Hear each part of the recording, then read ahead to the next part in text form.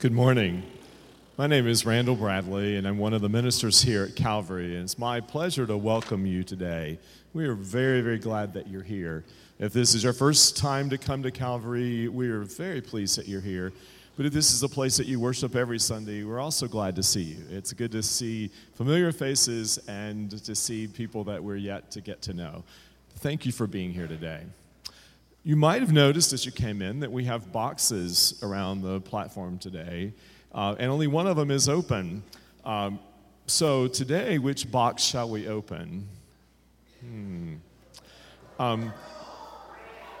Okay, since I already tried out the purple one and I know that it stays open, let's try the purple one. Okay. All right, let's see here if I can figure this out. There's a secret latch on the back, okay. All right, so I'm sorry to say there's nothing to pop out of the boxes. That was another stage we discussed, but not one that we enacted. It occurs to me that opening the lid of the box is only the first step. And sometimes we can open the lid and we can even see out, but we can't get out of the box. There's a lot more to getting out of the box than opening the lid. I don't know about you, but sometimes I imagine myself enclosed by layers of boxes. Many years ago, I think it was 1992, Brenda and I went on a trip to Russia. And we spent about 3 weeks in Kazakhstan, which was then the Soviet Republic, but quite a bit of time in Russia. One of the things that we did was buy some Matryoshka dolls in Russia, which is, if you've been to Russia, you probably bought some of those. And we even have a special set that are not actually the typical dolls, but they're the prime ministers of Russia. We have Lenin and Stalin and Gorbachev and some others all stacked into dolls where you can take them out also. I actually traded a pair of blue jeans for that on Red Square for those dolls. But I don't play with those dolls a lot these days and take them apart and stuff. But when I look at them, I often think about how many different enactments of something is entrapped within those dolls and how many layers. And you keep on going till you finally you start out this big and you end up with like one this big. I sometimes imagine myself as one of those little dolls stuffed in all those other dolls and trying to get out and nobody there to help me. Or maybe not even able to help myself, or not even able to realize that I am in layers of boxes. Today, we will be exploring what it means to be trapped. And we will be exploring this over several weeks. You might imagine that we will explore this several weeks because it might take us a while to get out of something. But today, as we go through this service, let's explore that in our own hearts, not only with how we get out of boxes, but how we allow God to be out of the boxes that we've built around God's nature also. Let us now worship. Amen.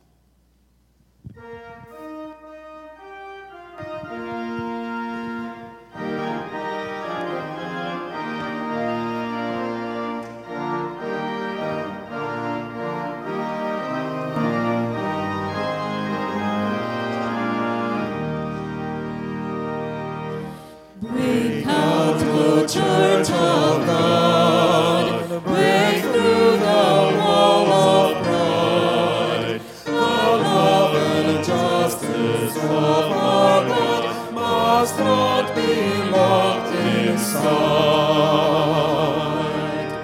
Cast off, O Church of God, cast off tradition's hands, create new ways to share God's love when every race and land. Go forth, O Church of God, go forth with mighty shout. Walk on the street called poverty, with weeping hearts reach out.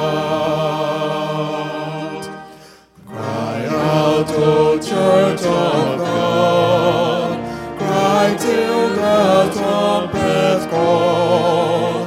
When time shall cease and earth grow old, and Christ is Lord of all.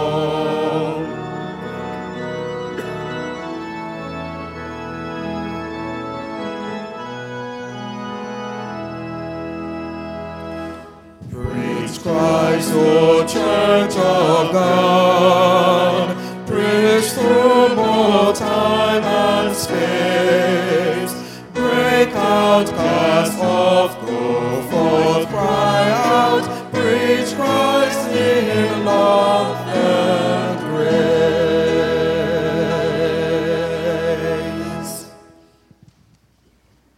Holy God, you draw the boundary lines of our lives, and we are pleased with how you draw them. But you know that fear tempts us to tighten those boundaries and build higher walls, and to draw new lines and find our identity in superiority. This morning, Holy God, we open ourselves to your teaching. Challenge our exclusivity. With your gentle grace, draw again your boundary lines to show them to us. Give us the courage to tear down our built walls and seek our identity in you alone. Amen.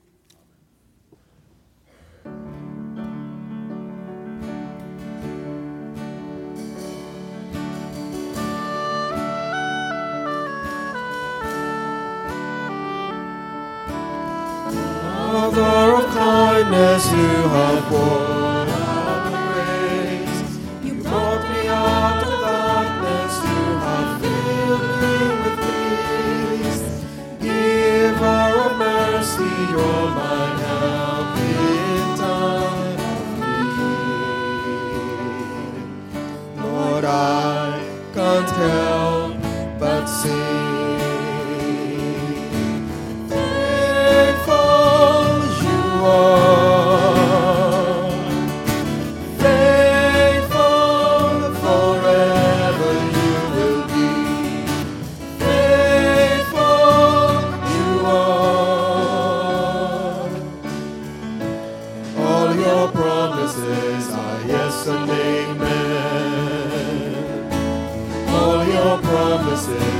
Yes and amen.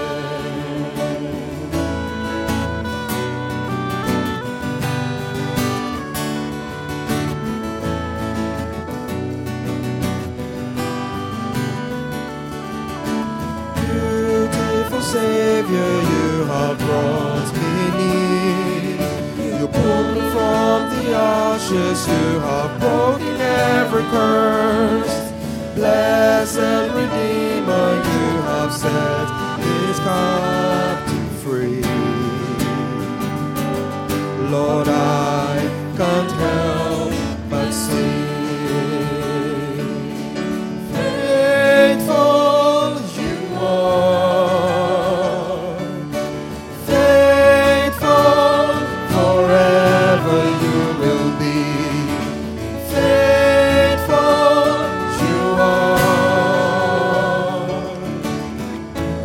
All your promises are yes and amen.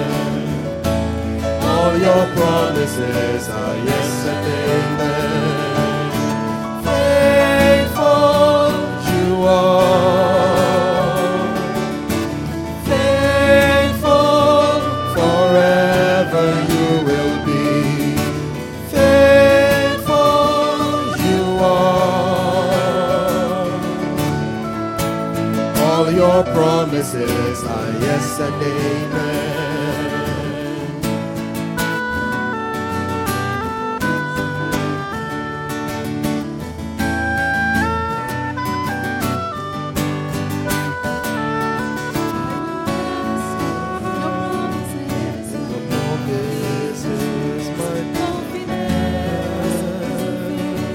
Is your faithfulness, I will rest in your promises. My confidence is your faithfulness. I will rest in your promises. My confidence is your faithfulness. I will rest in your promises. My confidence is your faithfulness. Faithful you are, faithful forever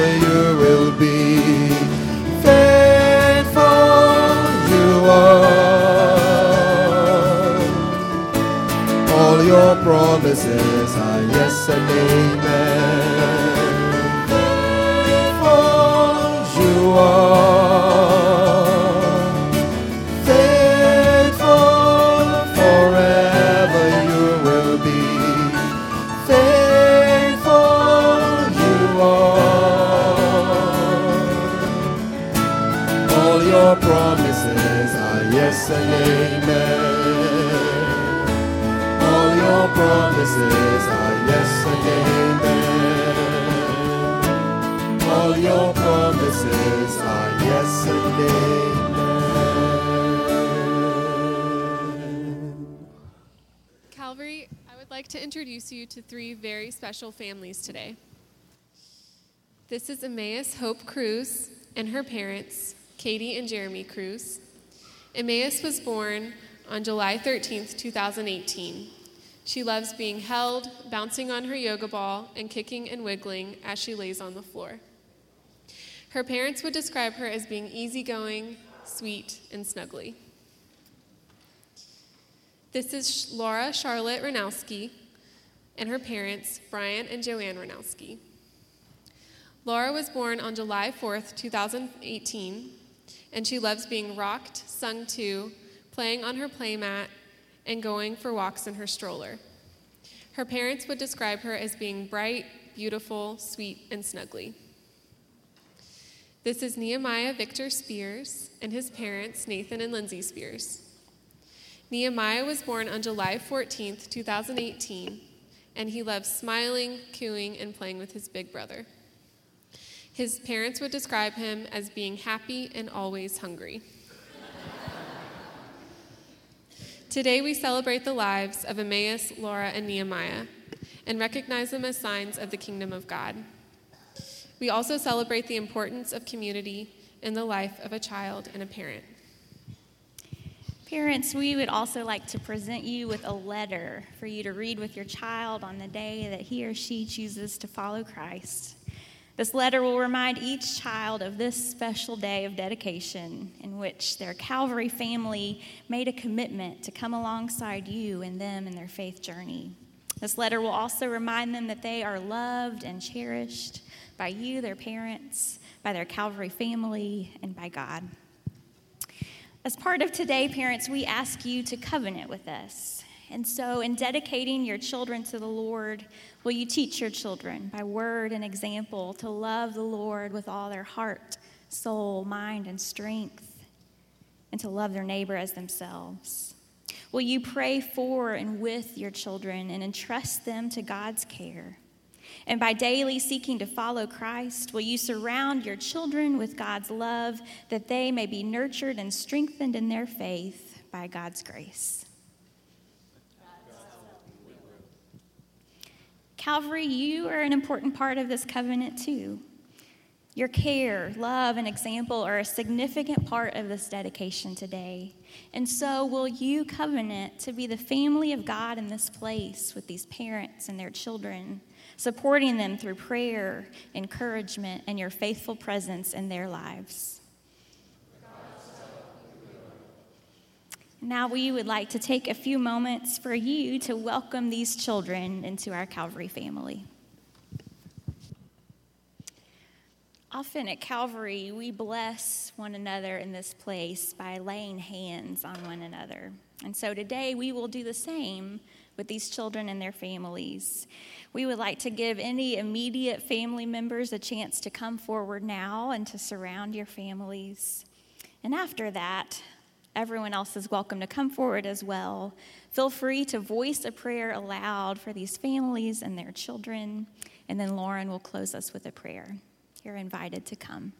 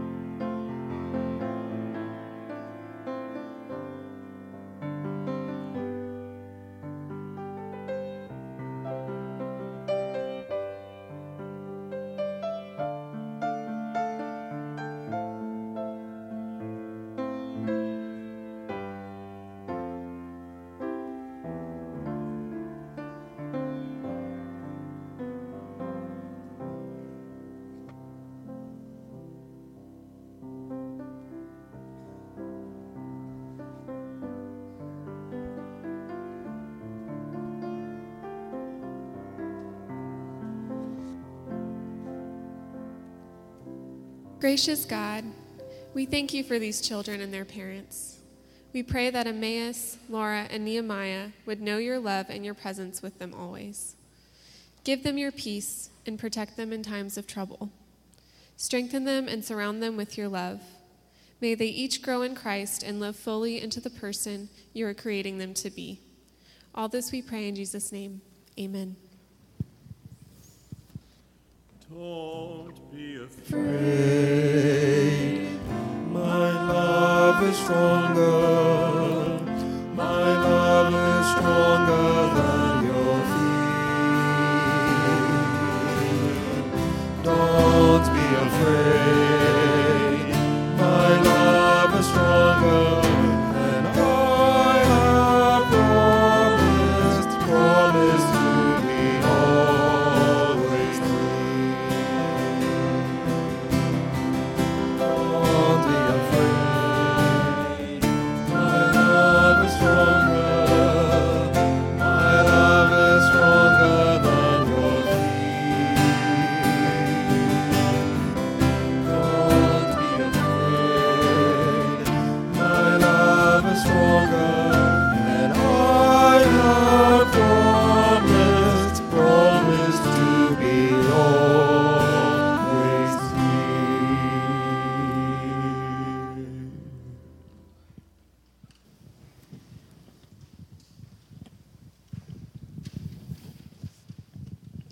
A reading from the book of Joshua. Then Joshua, son of Nun, sent 2 men secretly from Shittim as spies, saying, "Go view the land, especially Jericho." So they went and entered the house of a prostitute whose name was Rahab, and spent the night there. The king of Jericho was told, "Some Israelites have come here tonight to search out the land." Then the king of Jericho sent orders to Rahab, "Bring out the men who have come to you, who entered your house, for they have come only to search out the whole land." But the woman took the 2 men and hid them. Then she said, "True, the men came to me, but I did not know where they came from. And when it was time to close the gate at dark, the men went out. Where the men went, I do not know. Pursue them quickly, for you can overtake them. She had, however, brought them up to the roof and hidden them with the stalks of flax that she had laid out on the roof. So the men pursued them on the way to Jordan as far as the fords, and as soon as the pursuers had gone out, the gates were shut. Before they went to sleep, she came to them on the roof and said to the men, "I know that the Lord has given you the land, and the dread of you has fallen on us, and that all the inhabitants of the land melt in fear before you. For we have heard how the Lord dried up the water of the Red Sea before you when you came out of Egypt, and what you did to the 2 kings of the Amorites that were beyond the Jordan, to Sihon and Og, whom you utterly destroyed." As soon as we heard it, our hearts melted, and there was no courage left in any of us because of you. The Lord your God is indeed God in heaven above and on earth below. Now then, since I have dealt kindly with you, swear to me by the Lord that you will in turn deal kindly with my family. Give me a sign of good faith that you will spare my father and mother, my brothers and sisters, and all who belong to them, and deliver our lives from death." The men said to her, "Our life for yours. If you do not tell this business of ours, then we will deal kindly and faithfully with you when the Lord gives us the land."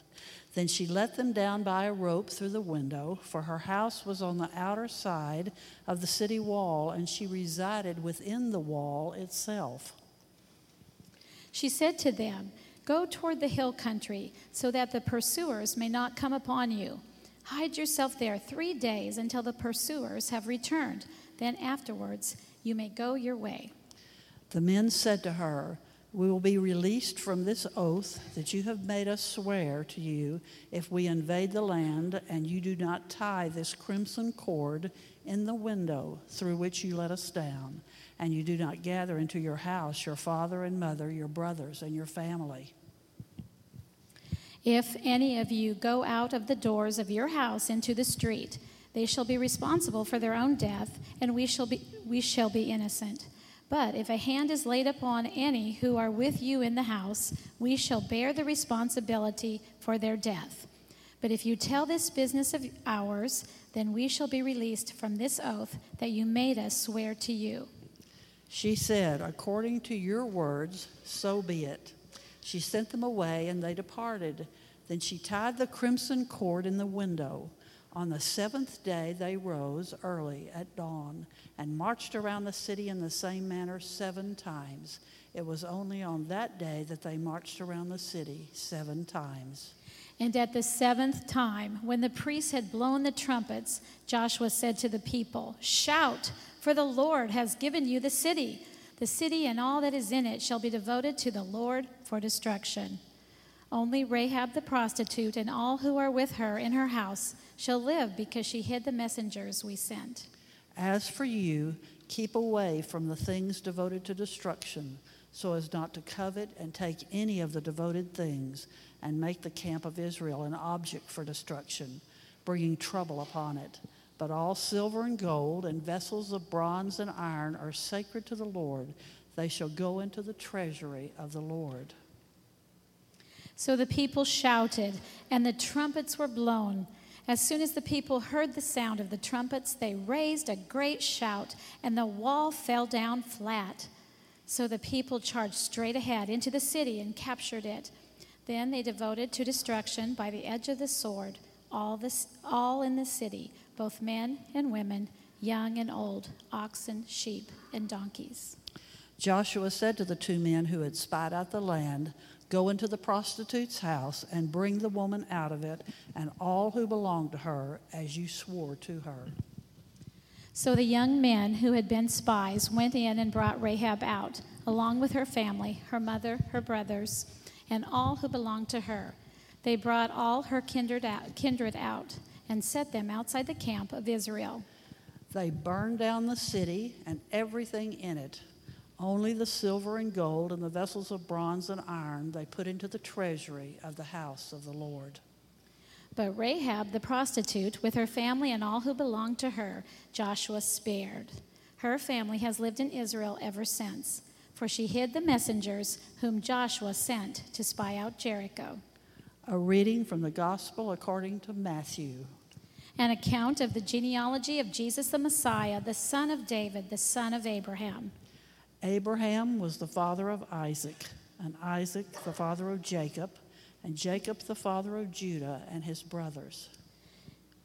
And Judah the father of Perez, and Zerah by Tamar, and Perez the father of Hezron, and Hezron the father of Aram, and Aram the father of Amminadab, and Amminadab the father of Nahshon. And Nahshon the father of Salmon, and Salmon the father of Boaz by Rahab, and Boaz the father of Obed by Ruth, and Obed the father of Jesse, and Jesse the father of King David. This is the word of God for the people of God. Thanks be to God. My love is stronger than your fear. Don't be afraid. My love is stronger, and I have promised to be always near.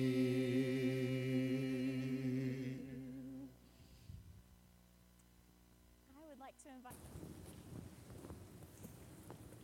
Well, good morning. How's everybody doing this morning? Who remembers what is our worship series called this month? Anybody remember? Outside the box. And so look what I have for our children's message. Every week we are going to take a different item out of this box that comes from our Bible story for that week. And so I'm wondering, would anyone like to just poke your hand inside and feel around? Oh, I saw your hand first. You want to come try? Just poke your hand in and see, without looking, see what you can feel in there. What's it feel like? Soft. It feels soft. What about somebody else? Jada, do you want to try? See what else does it feel like? I know what it feels like. Yeah. Do you want to try? See what it feels like. What's that feel like? One more. Okay, Caroline. It feels like a tablecloth. That's a really good guess. Okay, what do we got here? What is this? It's a rope. It's a rope. What color is it? It's a red rope. Can anybody think of a Bible story with a red rope in it? Davis, what do you think? You think of one? Anybody else have any other ideas? Did you have one? From the Bible story we just talked about when the two messengers climbed out the window with rope. Yes, the Bible story we were just talking about. It's from the book of Joshua. And so when I see this rope, I think of this story. So one day, Joshua sent 2 men from his army to spy on the city of Jericho. And they stayed at a woman's house named Rahab. But when the king found out that they were spying, he was not happy. And so he went to Rahab and he ordered the men to come out. Well, what did Rahab do? Anybody know? She hid them on her roof. She ran them upstairs and hid them under some things on her roof. And then she went to the king and she said, sorry, they're gone. You better go look for them. I don't know where they are. Now, Rahab was somebody that people did not think very highly of, or someone people didn't treat very well. But she risked her life to save these men. And so she goes up to the roof and she says to them, I've heard all these amazing stories about your God. And I believe that your God is the God of everyone and everything. And so since I have been kind to you, will you be kind to me? And when you come back with your army to Jericho, will you help me and my family to escape? And what did the spies say? Yes. So Rahab got a red rope, maybe kind of like this one, probably a little longer. And she used it for the men to climb out the window of her house so that they wouldn't be caught. And then she tied the same rope in the window so that when the armies came back to Jericho, they would remember where Rahab was, and she and her family were saved. And what happened? They came back. What's that? Yes, they came back and they helped Rahab escape. And her mother and father and brother and sisters and all of her family was able to escape. Rahab took a really big risk that day, but God took care of her. You know, sometimes God asks us to take risks, and God asks us to do hard things, even when we're scared, or even when we don't know how things will turn out. But this story reminds us that no matter what happens, God is always with us. Let's pray. God, I thank you for these boys and girls and their curiosity and wonder about your world. God, I thank you that you help us to take risks, even when we are afraid, and that your word reminds us that in all of these moments, you are always with us. Amen.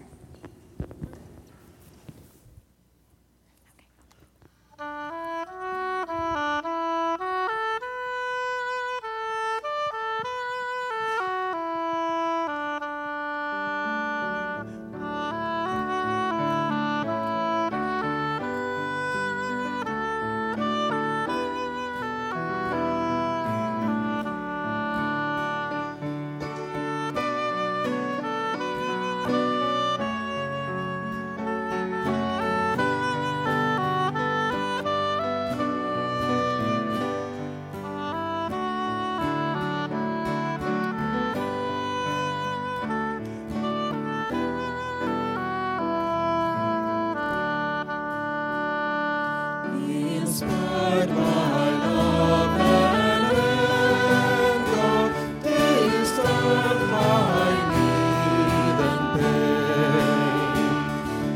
informed of God's own fire, they ask Him once again.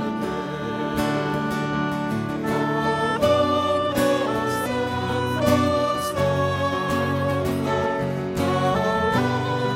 from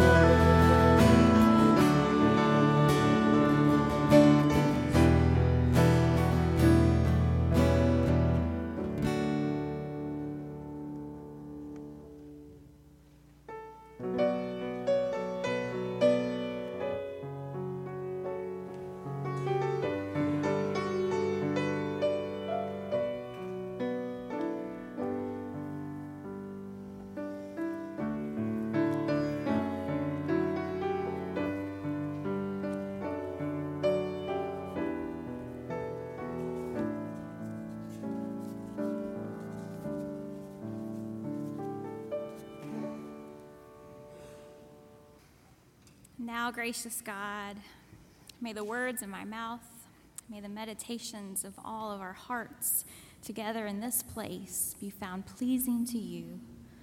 O Lord, you are our rock and our Redeemer. Amen. Sometime in mid-October 1849, Harriet Tubman crossed an invisible line into the state of Pennsylvania. On one side of the line, she was still a slave, but when she crossed that line, she was free. But she didn't stay within the comfort of freedom for very long. Harriet soon became known as the conductor of the Underground Railroad, a secret network of routes and safe houses that we think may have helped as many as 100,000 people escape slavery. Harriet was born sometime in 1822. When she was only 5 years old, she was rented out as a nursemaid, where she was whipped every time the baby in her family cried. Even from a young age, Harriet learned to do everything she could to resist slavery. At the age of 12, she saw one of her masters prepare to throw a heavy weight at an enslaved man who had tried to escape. And Harriet bravely stepped in front of the slave. The weight struck her head instead, leaving her with a lifetime of severe headaches and narcolepsy. When two of Harriet's brothers, Ben and Henry, discovered that they were going to be sold, Harriet soon began formulating a plan for the three of them to escape. Several of their sisters had already been sold further down south, and she wasn't about to lose her brothers too. However, halfway through their escape, Ben and Henry became scared of what might lie ahead. The risk, they told Harriet, was just too great, and they decided to go back. Harriet remarkably made the rest of the journey on her own. When she finally crossed into Pennsylvania, she began to find work in Philadelphia as a housekeeper, but she didn't stay there for very long. She just wasn't satisfied living free, knowing that all of her friends and all of her family were still trapped in slavery. So she put her life on the line, time and time again, to return to the South and to help even more people escape. Her success became so widely known that slave owners soon posted a $40,000 reward for her capture or death. Can you think how much money that was back then? But even that couldn't stop the conductor of the Underground Railroad. Then in 1850, the Fugitive Slave Act allowed fugitive and free slaves in the North to be captured and re-enslaved.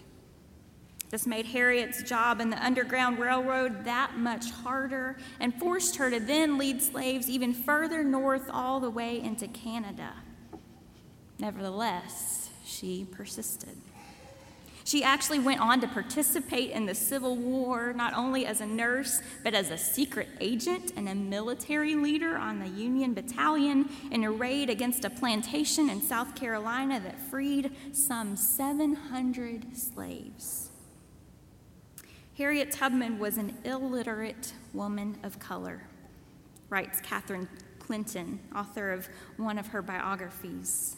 She was not only physically challenged, but disabled by her race and her gender. And yet, during a 10-year span, she made 19 trips back and forth into the South and personally helped an estimated number of over 300 slaves escape to freedom, including her aging parents. We don't have many quotes from Harriet's lifetime because no one thought to write anything down about the life of an African American woman. But I loved reading the following words attributed to her. I always told the Lord, I trust you.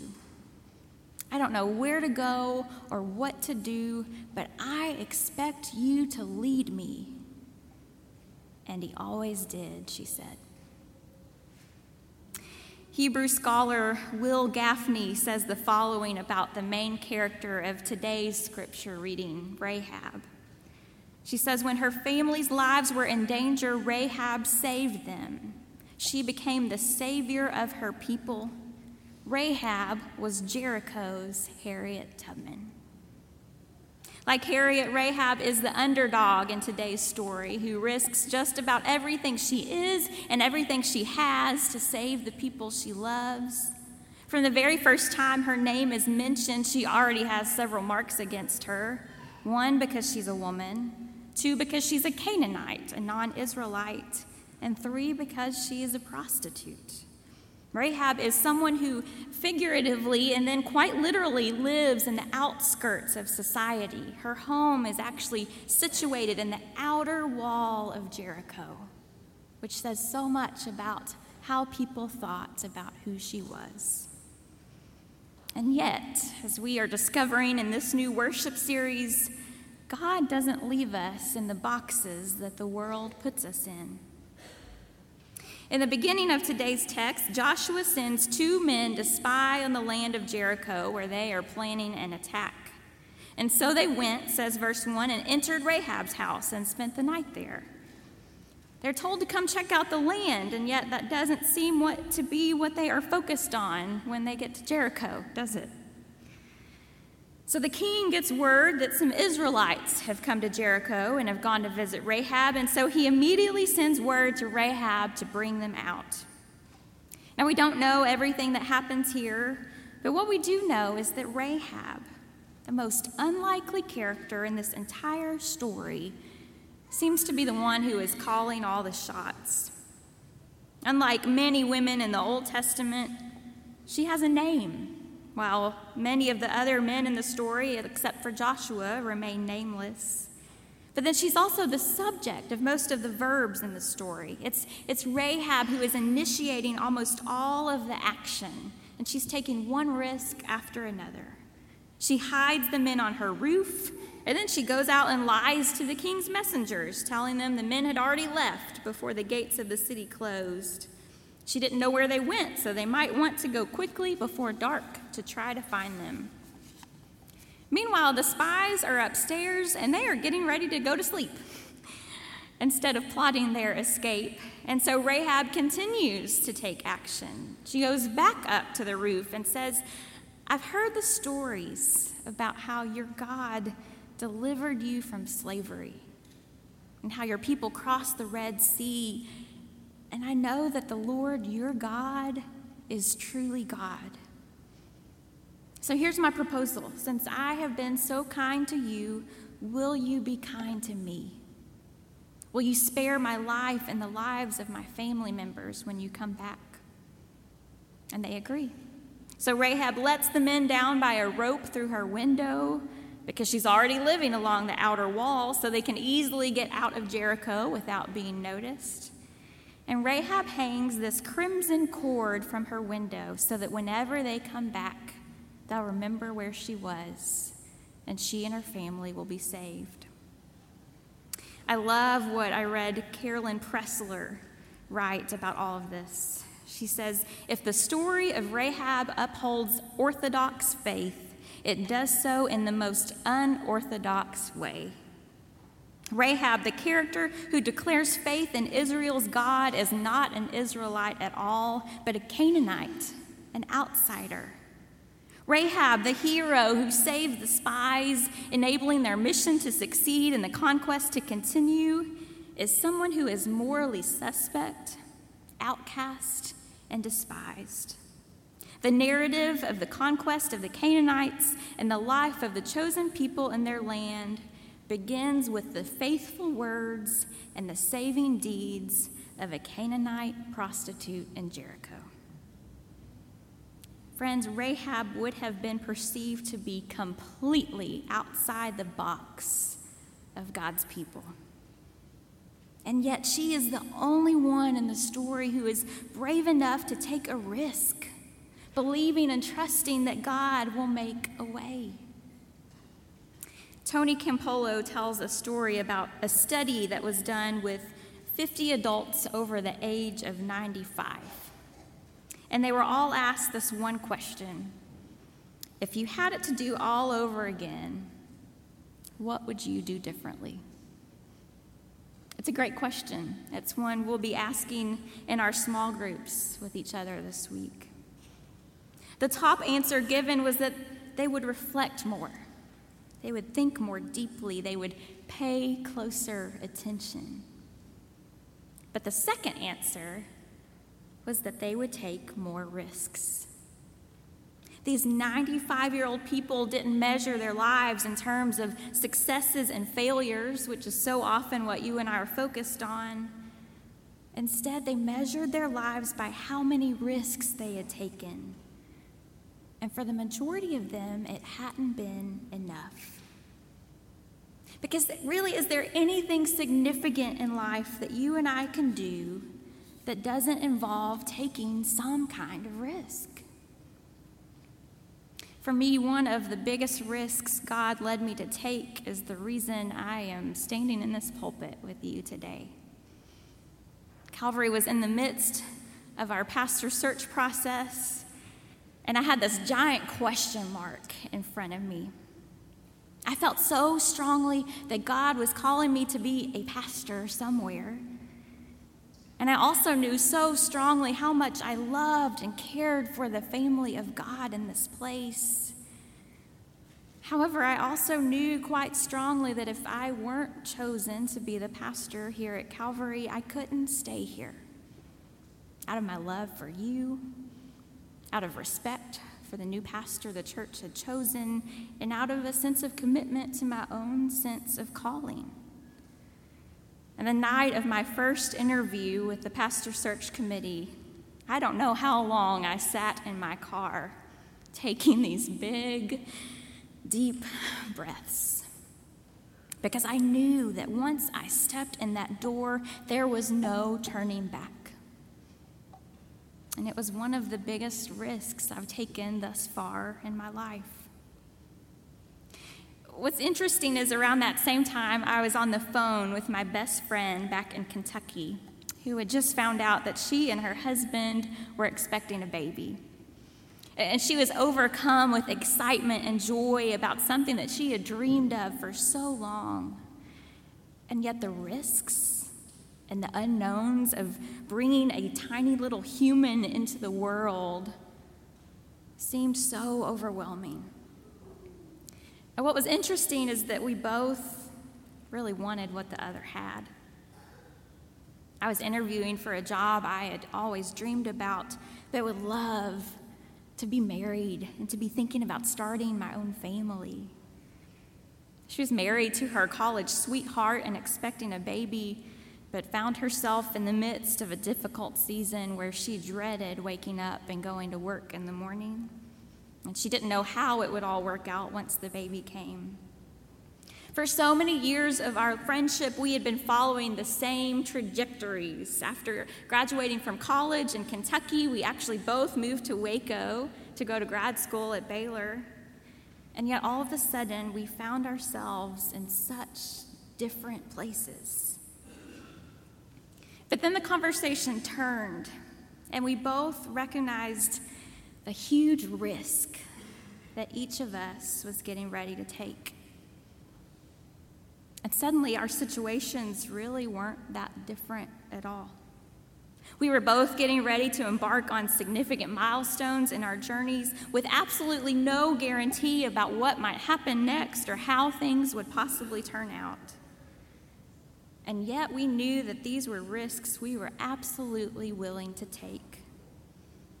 Because at the end of the day, is there anything that's really worth doing in life that doesn't require us to take a risk? Every relationship is a risk. Putting yourself out there with someone, not knowing how they might respond, that's an incredible risk. Marriage is a risk. The first day of school is always a risk. I hear students of every age and even seasoned teachers and professors talk about the nervousness they feel on the first day of school. Applying for a job is a risk. Asking for help is a risk. Sharing your story is a risk. Showing up in a new church or in a new small group where you might not know anyone there is such a risk. Moving to a new place is a risk, and sometimes staying where you are is a risk too. Having a baby is a risk. Being a parent is a risk, but there's almost nothing you wouldn't risk for your children.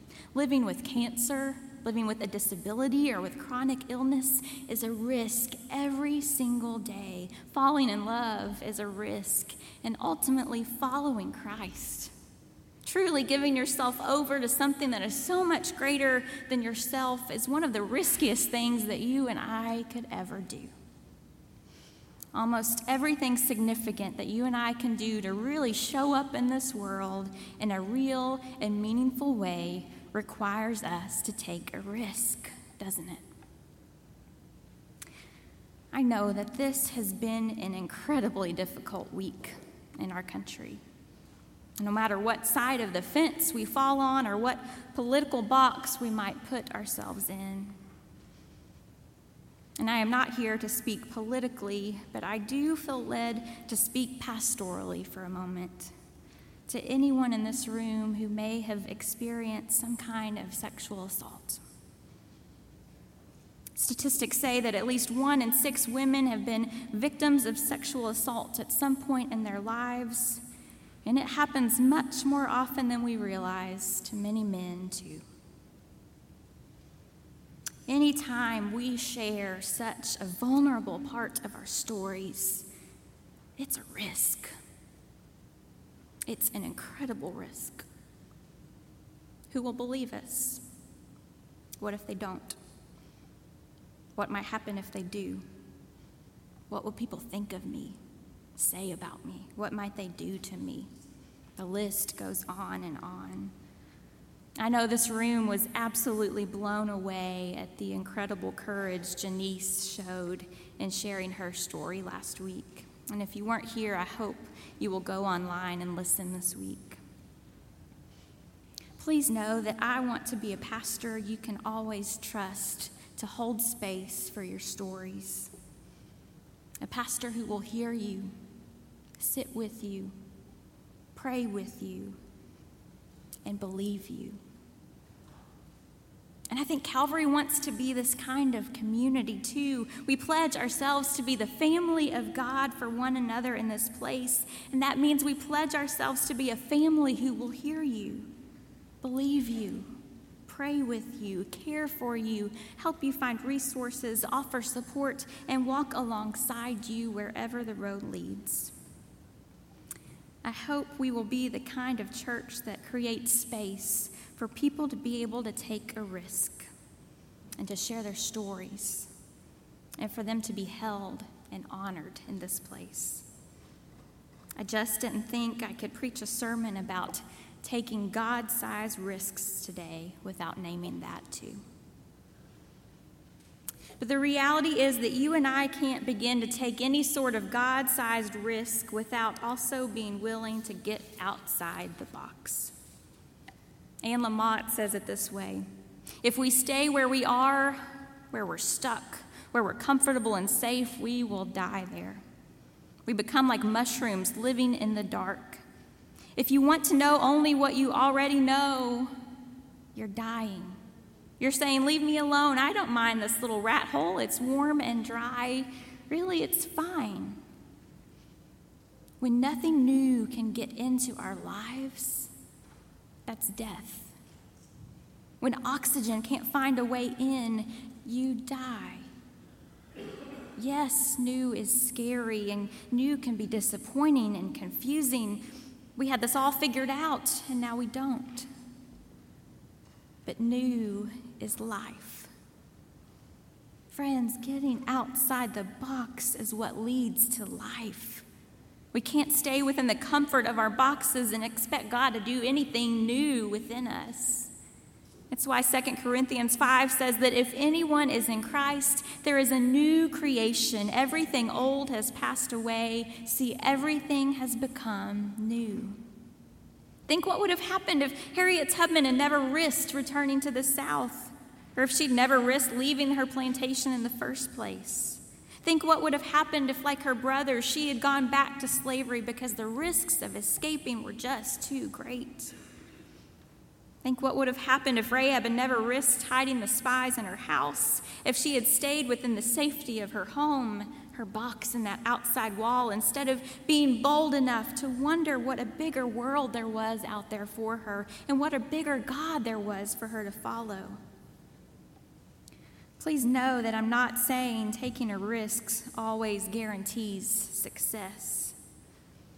Otherwise, it wouldn't be a risk at all. Taking a risk means always opening yourself up to the possibility of failure, of pain, of hurt, of rejection. Risk-taking involves all of these things and more. And yet, I truly believe that taking God-sized risks is the only way that you and I can grow into the people God is calling us to be. One of the things I love from my studies this week is that the Hebrew word translated cord, like the cord that Rahab hung outside of her window, is also a homonym for the word hope. I need to check that with my Hebrew scholars back there, but we'll see. Because at the end of the day, it's a risk to hope, isn't it? Rahab's risky hope ultimately invites her to become part of a much bigger story than she ever could have realized at the time. You heard us read Matthew 1 earlier from Jesus' family tree. And it's another one of those texts, like the instructions for building the temple that we read about last week, that can be a bit long and boring. So-and-so begat so-and-so begat so-and-so, and you get the idea. But if you pay attention, you'll notice a woman's name and a list of almost all men. And not only that, but a Canaanite's name and a list of almost all people who are Jewish. And not only that, but a Canaanite woman's name who happened to be a prostitute, and a list of Jewish men who all happen to have much more respectable occupations. No one could have expected someone like Rahab to be part of Jesus' family tree. And yet she was brave enough to hope that God had something bigger and better for her out there than she could ever imagine from within the walls of Jericho. It sounds pretty outside the box, if you ask me. And so, like Rahab, may God give you the grace never to sell yourself short, as William Sloane Coffin once prayed. Grace to risk something big for something good. Grace to remember that the world is now too dangerous for anything but truth, and too small for anything but love. Perhaps that kind of grace is the greatest risk of all. And so, God, I pray that you would help us to be bold, brave, and courageous risk takers in this world. Give us the courage to get outside of our box and to follow wherever you might lead. We ask these things in your name and for the sake of your kingdom. Amen. Well, we've heard that God is always in the business of working outside the boxes we put God in. And maybe you are ready to take a leap of faith, to step outside your box and to begin to follow God and to walk in the way of Jesus. Maybe you want to join our community of faith here at Calvary, where we seek to follow Jesus in the best ways we know how. We would love to welcome you in this place today. And so however God leads you to respond, our ministers will be in the back to receive you as we continue in worship.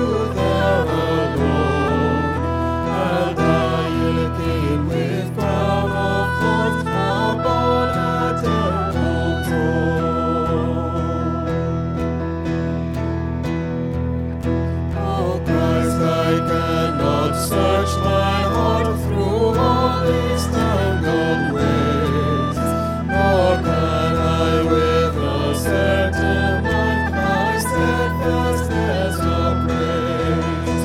I only pray that when you call, come follow me. You give me strength beyond my own to follow faithfully.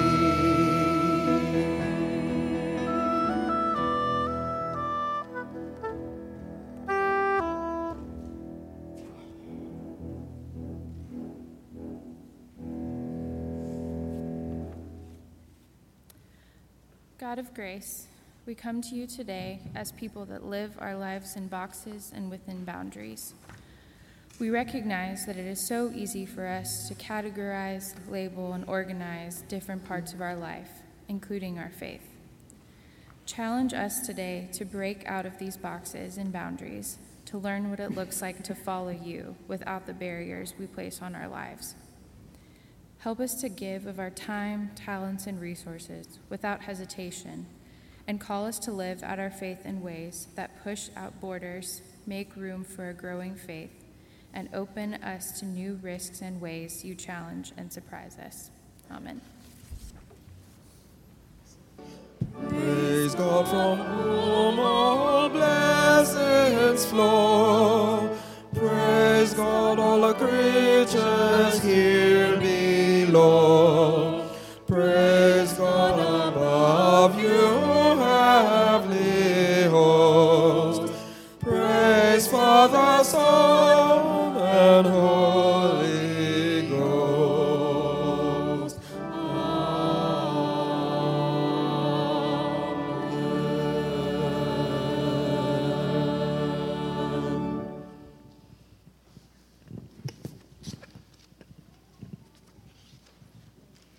Well, if you are new to Calvary, we are especially glad that you are here today. I noticed that we have several guests with us, and we hope you'll stick around for a few minutes after worship and let us greet you and get to know you better.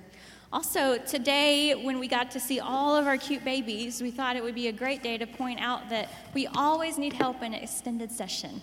And so if you like seeing those babies being held and walked around the sanctuary, you could do that too in extended session.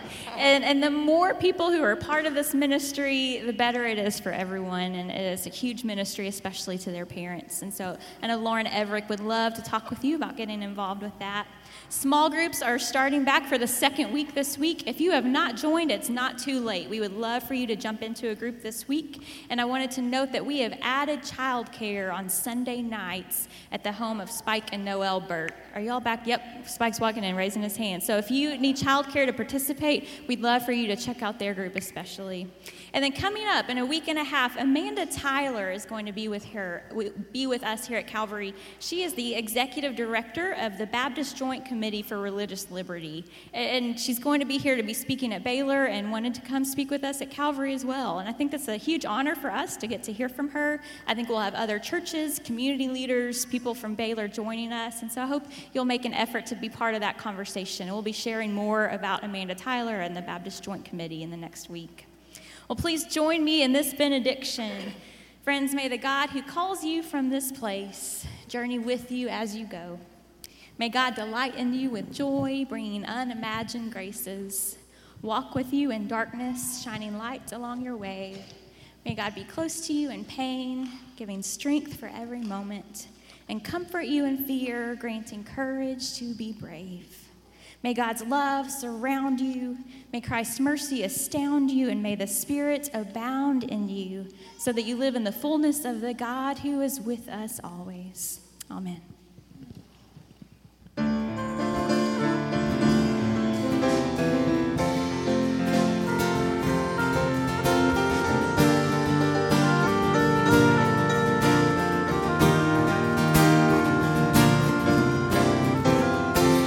Indescribable, uncontainable, you place the stars in the sky and you know them by name. You are amazing, God. All powerful, untamable, awestruck, we fall to our